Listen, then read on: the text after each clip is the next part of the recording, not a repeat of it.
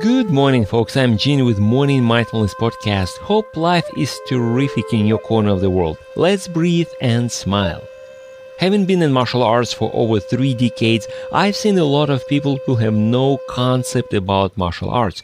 They get it from movies, from UFC, MMA, other fighting competitions, etc.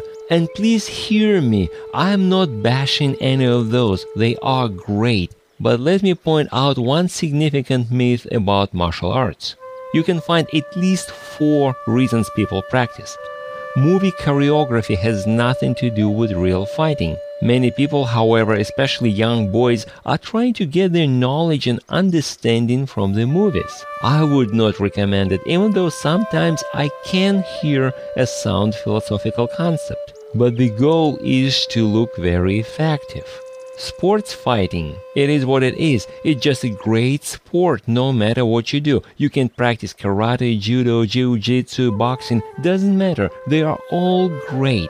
And the goal is to win. The goal for a real-life martial art, however, is developing certain skills such as survival, concentration, and inner balance. The warrior does not know how long he has to go to finish his assignment. Therefore, he will try to avoid hand-to-hand as much as he can.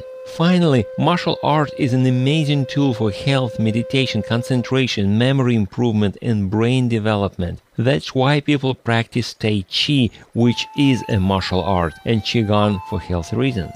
That's why every school of martial arts will be slightly different. And keep in mind, life, movies, and sports are 3 different things. Hope it makes sense.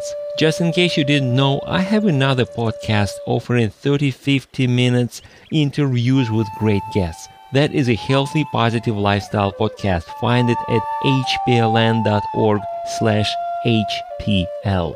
Check it out. Thanks for stopping by. You can subscribe to my podcast or contact me through my site hpln.org. Now let's breathe and smile. I'll talk to you next time.